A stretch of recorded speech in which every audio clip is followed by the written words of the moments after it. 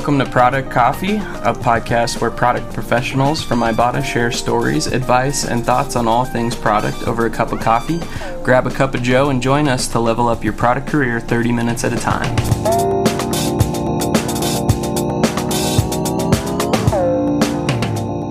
I'm one of your co-hosts, Kevin Gentry. Patrick Kuchkowski. I'm Bergen Novell. I'm Jake Werlin. And today we have a wonderful guest joining us from SendGrid. His name is James Heimbuch. Give it up for Welcome, James. Hey guys, thanks for having me. So I know the last couple of podcasts we've been on the discussions for what is the difference between a technical versus a consumer-facing product manager. And since we have James in the studio, we figured we'd kind of do a small part of part 3 almost, and kind of discuss a little bit of his background and his thoughts on technical versus consumer-facing roles. So first, James, if you want to just give us a little background, that'd be great. So I'm James Heimbuch. Excuse me. I'm a product manager for infrastructure at Twilio SendGrid, just upstairs. And at SendGrid, I product manage for our tech ops teams, is what we call them at SendGrid. So that includes things like data center operations, our database admins, network, through our CI/CD pipeline, test automation, monitoring. Those are all the things that kind of make up operations and the tool chain that kind of contributes to the DevOps philosophy. And so that's my current role at SendGrid. I got into product because you always have to talk about the product. How did you get into product, right? Actually, I got a computer science degree, decided I never actually wanted to be a coder, got a graduate degree in business or e-business at the same school, stuck around, and originally got into QA for a little while. Ended up at a cybersecurity company, antivirus, anti-spyware up in Boulder, not too long after that. And was there on the threat research team. So was working with threat research, managing this team of definition developers for the product for a couple of years. We ended up rolling our own definition development or definition management product. And when we built that software, we hired developers and actually ran it like a Scrum team. And had a product manager and a Scrum master come in and help along that way. And I was kind of the subject matter expert because it was my team who was using it, so I kind of rolled up all that feedback from the team. But in seeing what the product manager did, I realized that's what I actually wanted to go do. And so from there, I found roles in product management, a little bit of project management, product owner here and there throughout the years, and always had more of a technical bent to it. That's always where I was a little bit more comfortable anyway. And when I found this role at SendGrid, it's like it was custom written for me. And it was a great fit, both my skill set and then the company culture. So it worked out really well. And how long have you been in product? I've been in product going on 14 years now. 14 years. Nice. Can you tell us a little bit about SendGrid? Like, what is it? How does it work with Twilio? And Sure. What's the product? Twilio SendGrid is a communication company. The SendGrid business unit is really where I'm most familiar. We're an email service provider, and so we help transact those emails for customers like Uber or eBay so that they don't have to actually manage a mail server themselves and maintain relationships with the inbox providers like Gmail or Yahoo. So we help them get that email delivered and make sure that non-spam gets into the inbox, and then fight the good fight to make sure that spammers aren't getting onto our platform and blasting out a bunch of spam into your inbox. So for a lot of our listeners, they may not be as technical as some of the people in this room. Just in your own words, and maybe distilling to the audience, I've called it DevOps in the past. We also call it DevTools here. What is tech operations in your own words, if you're Sure. going to distill it? So there's a philosophy around, it used to be that there was an engineering side or development side of the house and then an operations side of the house. Developers wrote software, tested software maybe a little bit, and then handed it off to operations to actually deploy it and run it in production and monitor it. And when things went wrong, operations was in charge of trying to fix it. Developers just kept moving on to the next feature. DevOps is kind of marrying those two, breaking down those walls. So delivery teams, especially in that agile model of Scrum or squads, they're going to run their own software in production. So they're the team that's on call for it. So they do everything software and with their service. They're building it, they're deploying it, they're testing it, they're monitoring it, they're getting all the alerts. They're the ones who are getting paged. There's even models where product managers are part of the squad and are getting paged when a service goes down. And so you might be secondary on call, but be getting a page if your service is going down and customers aren't getting the experience that they would expect. And so the tool chain that makes that up, all of the ways that we build software, monitor software, those are the things that my team provides in helping those delivery teams really run their own software from the ground up. Can I ask a quick question? Yeah. What does a product manager being on call look like for you? I am not the product manager on call, Okay. fortunately. I have seen that model, but Yeah. I have not experienced that model yet. I was going to say, I'd just be like, help me. Send on to engineering. Okay. A lot of that goes to, like, a lot of the philosophy there goes back to DevOps of you need to have run books that anybody on your team can understand. Gotcha. So when you get a page, either it's automatically taken care of. A lot of the DevOps philosophy is about automating away the things that are very checklisty, so that those things try to heal themselves and the service maintains some sort of reasonable level of operability until someone has actually woken up and looked at it and realized, hey, we're running in a degraded state, not where we'd ideally be, but customers are still getting their requests served. Maybe it's not as fast as they'd like, or maybe not all of the functionality is there, but it's kind of met that MVP line almost. Mm-hmm. Okay. Interesting. And then since we had kind of the topic of the day being, you know, the differences between technical product manager and consumer-facing product manager, and like, what is your thoughts on that as a TPM? I look at it as all product managers do the same. Like, you have the same core job. You have customers. In my case, my customers are internal. They're delivery teams. They're trying to do their job, which is to ship features to our customers, SendGrid's ultimate customers, right? And so our products are things that help them do that. And so we always talk about what is the outcome that they're trying to get to. Why are they trying to do that? Now, the actual thing that we're doing might be a little bit more technical. It's not, say, an iPhone app. In some cases, it is an iPhone app. But at the end of the day, there's still a customer who is trying to do a thing. And if we don't provide them a tool that does it well, they're going to find the same kind of workarounds that your consumer customers might, or they're going to deal with the same pains that your consumer customer might. So really, it's just distilling down. And that's where there's a lot of value in having a product manager sit with those technical teams, because sometimes they can get enamored with the shiny and focused on the tool that they're trying to deliver and forget about the outcomes. And sometimes as product managers, we do the same thing. We get enamored with a feature and forget what we're trying to deliver to the customer. So it's useful for both sides to have that conversation about ultimately, what does our customer want here? And what's the outcome that we're trying to deliver to them? And can we do it in a reasonable amount of time? We talk a lot about ROI because some of the tooling is bought versus built, but there is a lot of cost consideration in built because you build a thing, now you're the one monitoring it. Potentially you're hosting it. You have to do the upkeep, and if there's patches or security incidents, you have to bring all of that to the table. You're not relying on a vendor to do it. So while often it looks like it's cheaper to build your own, at the end of the day, that's not always the case. I think that leads me into a natural question for the group, because I think all five of us here have been in a technical facing role in one manner or another, and it really is, you know, as PMs, how do we take something that is highly technical and really distill it down into something that our sales teams and our operations teams can get excited about and want to get behind? Yeah, I think for me it's knowing and understanding how they think about the business, whoever you're talking to. So sales is going to think about Ibotta in this case in one particular way, or SendGrid in a different way. Marketing will think about it in a different way, and they all have different priorities and different viewpoints on that business, on the business and on the topic at hand. So if you really know kind of their view of the world, and you can speak the language that makes sense to them in that world, right? So thinking a little bit more of like, okay, to take James's point of focusing on outcomes, how do I take those outcomes and frame them in a way that this particular group will understand? I know we've talked about metaphors, and I'd love to hear if anyone else has like good metaphors on how to frame those things. But it's how do you translate it, right? What are the tools in your toolbox that you use to translate those core outcomes? Yeah, James, do you have any experience with that? So we talk a lot about we talk about outcomes versus outputs, and we talk about the user story. An example that I've used is that if you ask a delivery team, how's the build system, they're always going to say it's too slow.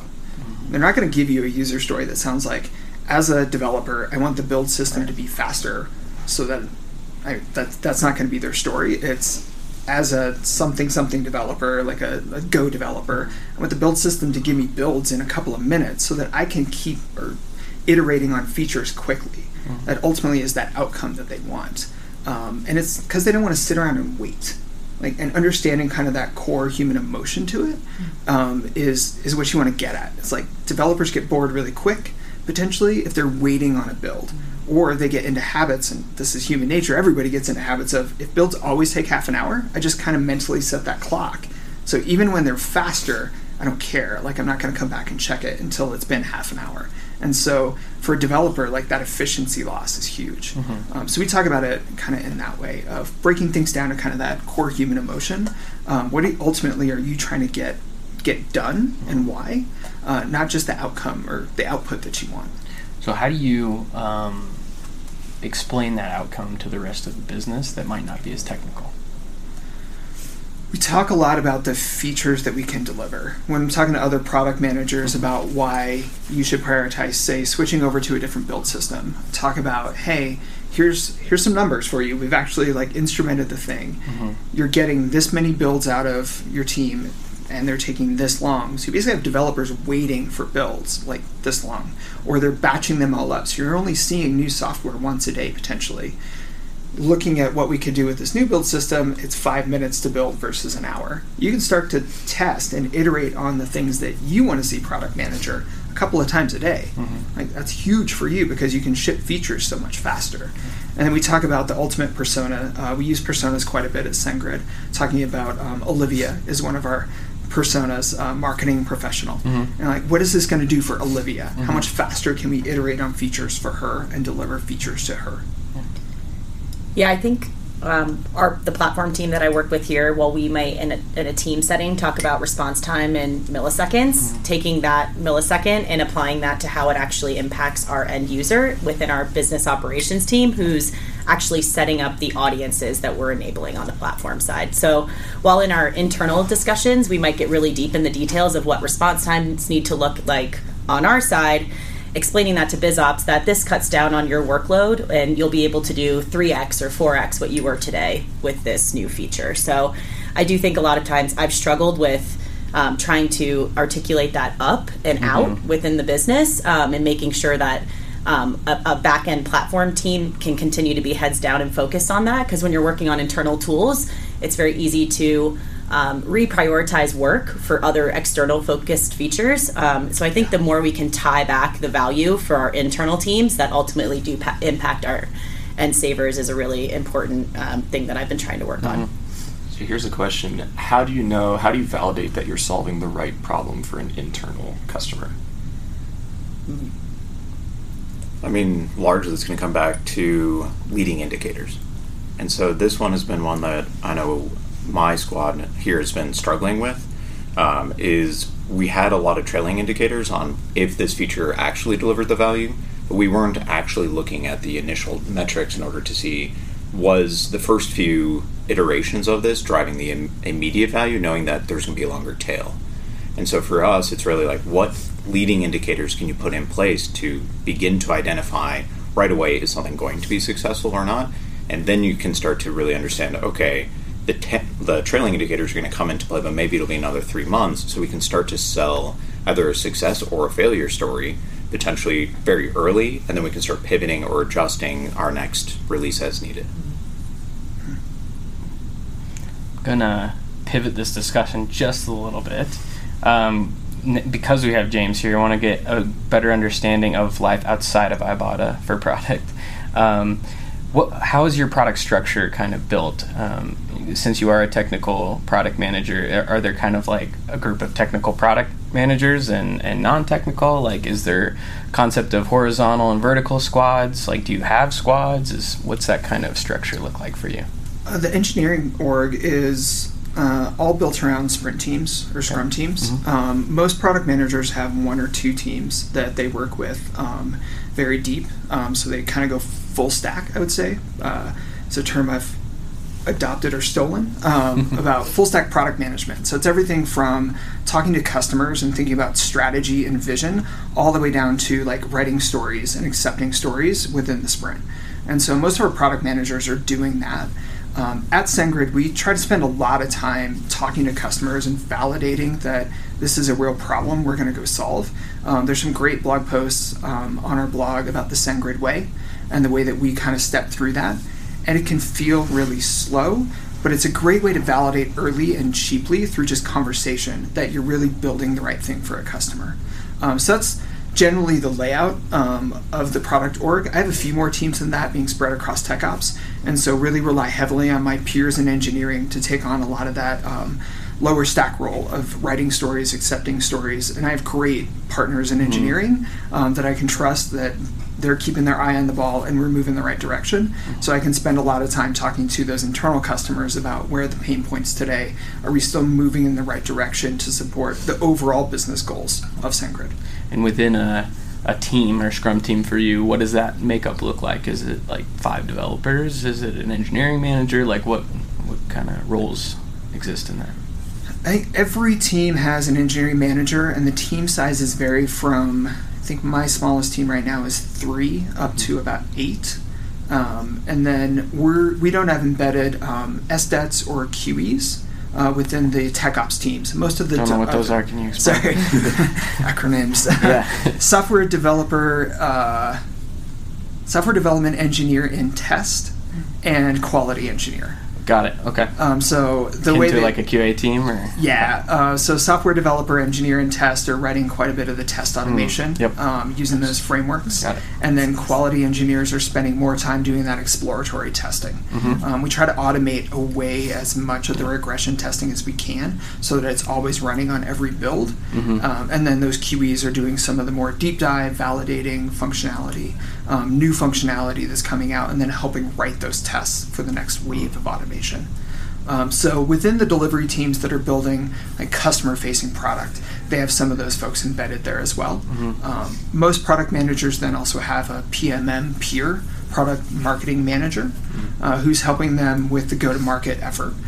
We start that very early in the process as well, making sure that we're not only building the right thing, but we're introducing it to our customer in the way that makes sense to them so that they can pick it up and run with it early, and that there's not friction in the adoption, because that's so much of the success of your product relies on how fast and how easily your customer can pick it up and use it. Totally. That makes sense. How does SendGrid work with product design? Most of those teams, our product managers also have a peer on our design team. And design and research kind of go together, where the product designer will start in what we call the solution validation phase and doing wireframes and talking about what does the solution really look like for our persona. And then research is involved in finding candidates to interview, people or customers or even non-customers who look like the person we think has this problem, so that we can better understand what does that problem look and feel like for them day to day.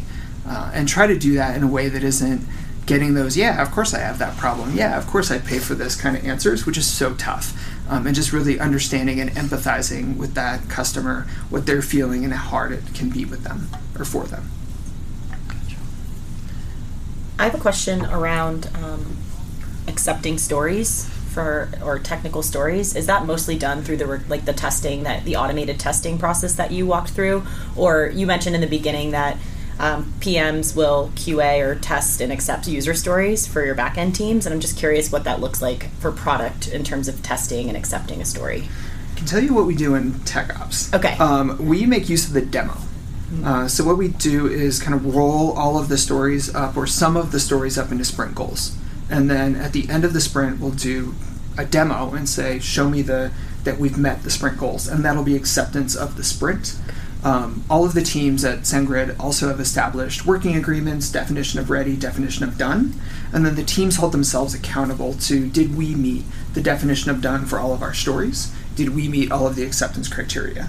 And our Agile program managers, or APMs, really stay on top of that and make sure they're asking those questions before stories are closed during stand-ups. Okay, good to know. What are some of the practices as a PM that you kind of put in place that you can share out?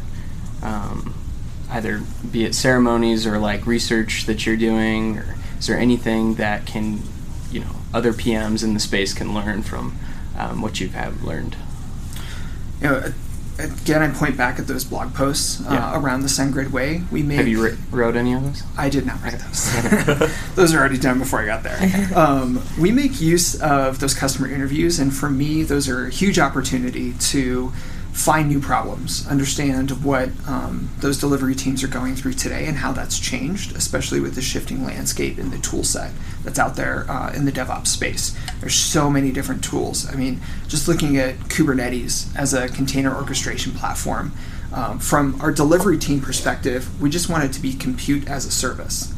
They should just be able to drop their service into a container and it runs. And they get all of the things like load balancing and service discovery and authentication and 6 or 7 other things that are just core services built into the platform or that we've built into the platform.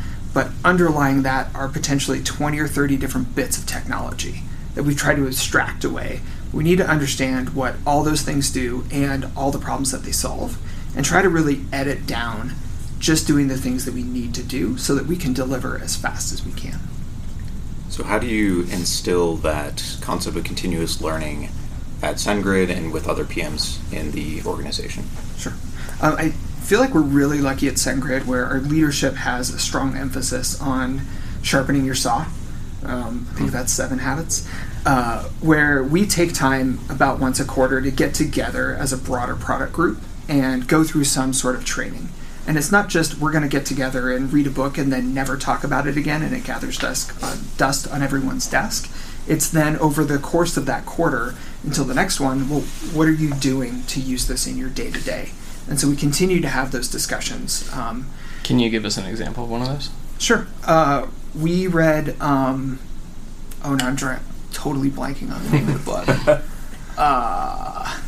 This is Jobs to be Done Theory. I can't think of the name of the book off the top of my head, though. Sure. And so we talk about what is the job that Olivia, the persona, is trying to do, and how do we go about solving for that job or helping Olivia do that job. Have you changed the story writing process to reflect jobs to be done?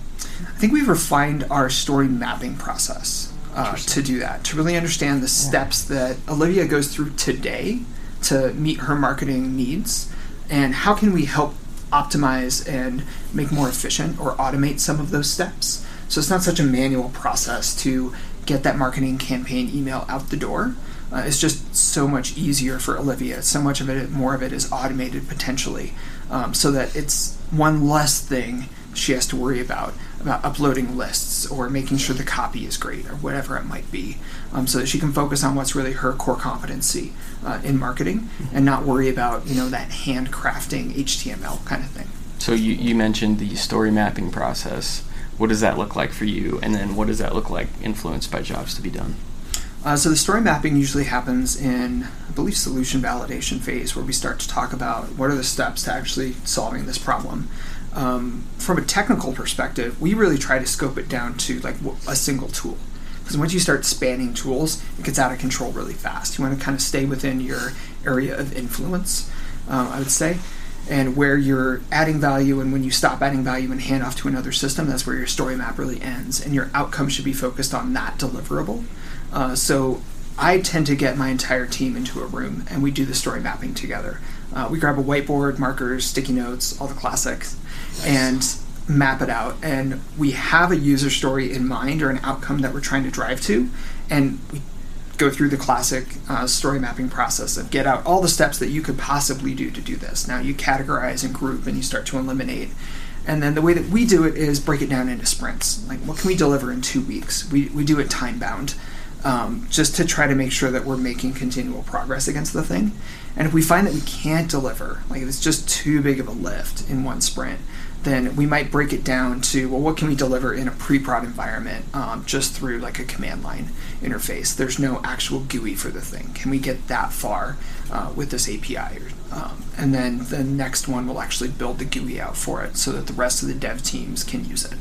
So it's almost, it's a classic MVP scenario, right? It really is. Yeah. It's been really helpful in defining the MVP and also defining the nice to haves, or maybe even things that we can go back and validate with teams. Like, we think teams might find this cool if they got this outcome. And so we can go back to them with a tool in hand that took maybe a month to develop versus 6 and say, hey, this solves the problem that you've described to us. Let us walk you through it and help you set it up for your stack.